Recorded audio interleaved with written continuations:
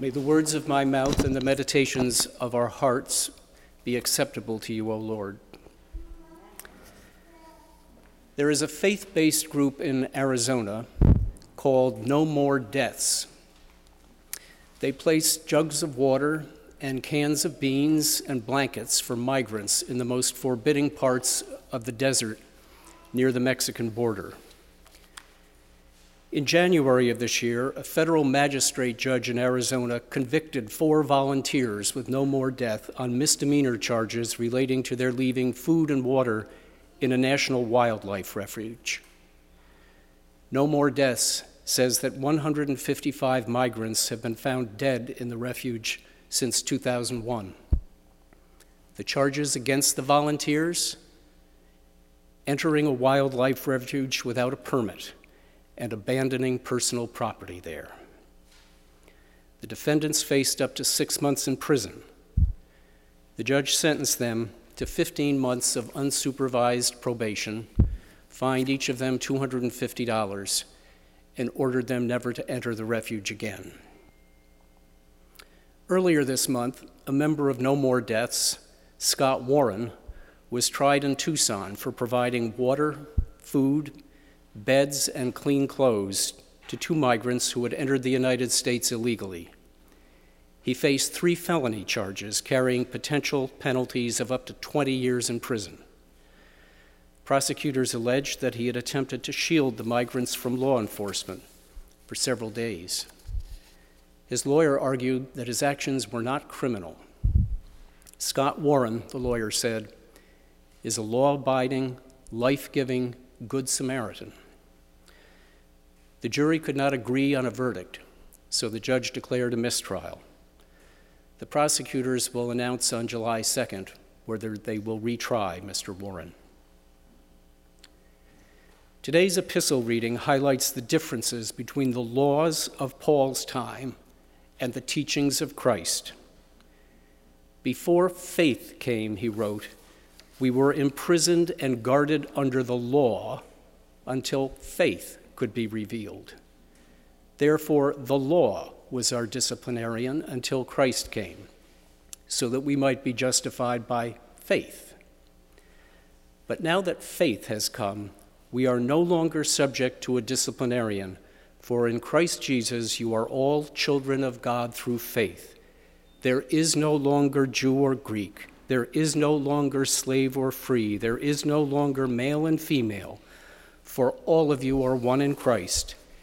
And if you belong to Christ, then you are Abraham's offspring. This is radical stuff. Both the civil and religious laws of Paul's time drew sharp distinctions among classes of people. Slavery was an established feature of the law, the economy, and society throughout the Roman Empire and the Middle East.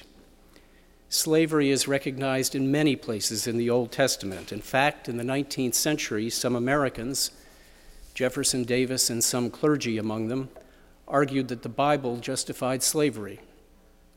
In Paul's time, slaves were property. Women were also regarded as property.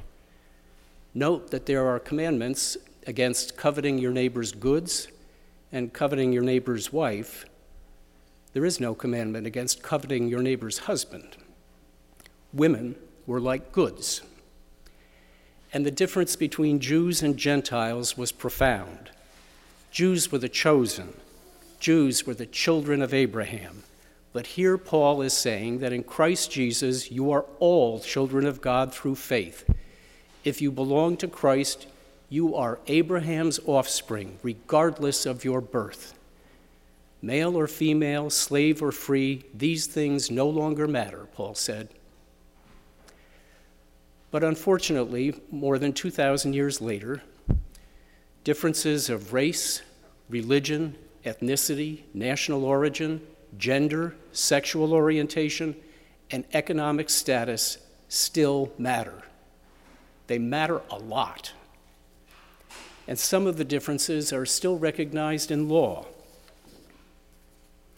What is the Christian to do when confronted by a conflict between the notion that we are one in Christ Jesus, as Paul put it, and laws that divvy us up? What if the Christian feels called to leave water and food and clothes and bedding in the desert for migrants who have entered the United States illegally? Because we are all one in Christ Jesus. It is not an easy question. For me, the best guidance and answer it I found comes from Martin Luther King's letter from a Birmingham jail, written in April 1963. Dr. King had been arrested during a nonviolent march against segregation in Birmingham. While he was in jail, on Good Friday, April 12th, 8 white Alabama clergymen published what they called a call for unity. The first listed signatory was the bishop of the Episcopal Diocese of Alabama. The statement, 7 paragraphs long, was a politely worded blast at Dr. King and the demonstrations, the nonviolent but illegal demonstrations he had led. The clergy urged that civil rights issues be pursued in the courts. We strongly urge our own Negro community, they said, to withdraw support from these demonstrations. They counseled patience. The statement concluded with an appeal to both our white and Negro citizenry to observe the principles of law and order.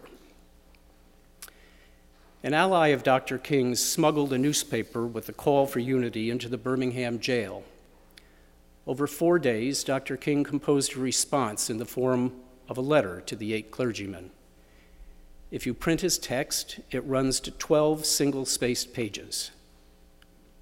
It is elegant, brilliant, beautifully written, nuanced, scholarly, respectful, and a devastating takedown of his fellow clergy. My dear fellow clergymen, his letter began. Ouch. Dr. King addressed the law and order point of the authors of the call to action. He said, "You express a great deal of anxiety over our willingness to break laws. This is certainly a legitimate concern. Since we so diligently urge people to obey the Supreme Court's decision of 1954 outlawing segregation in the public schools, at first glance it may seem rather paradoxical for us consciously to break laws. One might well ask, how can you advocate breaking some laws and obeying others? The answer lies in the fact that there are 2 types of laws, just and unjust. I would be the first to advocate obeying just laws. One has not only a legal, but a moral responsibility to obey just laws. Conversely, one has a moral responsibility to disobey unjust laws." Dr. King drew on St. Augustine and St. Thomas Aquinas. He asked, now what is the difference between the 2? How does one determine whether a law is just or unjust? A just law is man-made code that squares with the moral law or the law of God. An unjust law is a code that is out of harmony with the moral law. Any law that uplifts humanity is just. Any law that degrades human personality is unjust. This is, to me, another way of saying we are one in Christ. Dr. King concluded this section of his letter by emphasizing the importance of accepting the legal consequences of one's actions, as he always did. In no sense do I advocate evading or defying the law, as would the rabid segregationist, he said. That would lead to anarchy. One who breaks an unjust law must do so openly, lovingly, and with a willingness to accept the penalty. I submit that an individual who breaks a law that conscience tells him is unjust and who willingly accepts the penalty of imprisonment in order to arouse the conscience of the community over its injustice is in reality expressing the highest respect for the law. Dr. King's distinction between just and unjust laws might seem to be in the eyes of the beholder. But we have 2 bits of guidance in how we might reasonably make the call for ourselves. The first is in today's epistle. Paul's letter is first and foremost a call to faith. In one short paragraph, he mentions faith 4 times. Our faith must inform our decisions and our actions anytime we see or think we may see injustice. The second bit of guidance comes from Dr. King's letter, where he refers to the person who breaks a law that conscience tells him is unjust. I think this may be just a different way of making Paul's point about faith. We have a duty to cultivate well-formed consciences that are rigorous, disciplined, carefully considered, and always in conformity with our faith. If you lived in Arizona and there were hungry, dehydrated migrants with blistered feet nearby, what would you do? Would you leave food and water and clothing in a national wildlife refuge? A wildlife refuge. What an irony. And if you did, would you accept the legal consequences of your actions? These are the questions Paul's letter to the Galatians raised for us. I'll end with a happy note and a celebration of one of our Christ Church members. Today's epistle is about the oneness of all humanity. This past Friday, the Washington Post had a special section commemorating the 50th anniversary of the Apollo 11 moon landing. The section included reflections from 50 astronauts, including our own General Charlie Bolden, 4-time space shuttle astronaut and former head of NASA. Charlie spoke about the first time he saw Africa from space. He said, "Being an African American, I had done a lot of study of African geography. I wanted to be able to look down and identify some of the potential countries from which my ancestors had come on the west coast of Africa. And it may sound stupid, because I thought I would be able to distinguish one country from another.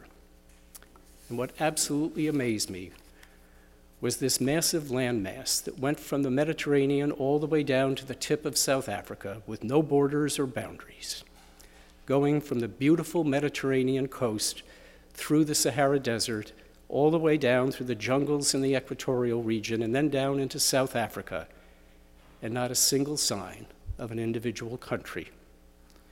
This one big mass." And I actually got tears in my eyes, because that was my big wake-up call to the fact that we are all on this one planet together. We're not really divided and separate the way we've been taught to believe. In Christ, there is no east or west. Charlie and St. Paul think alike. Amen.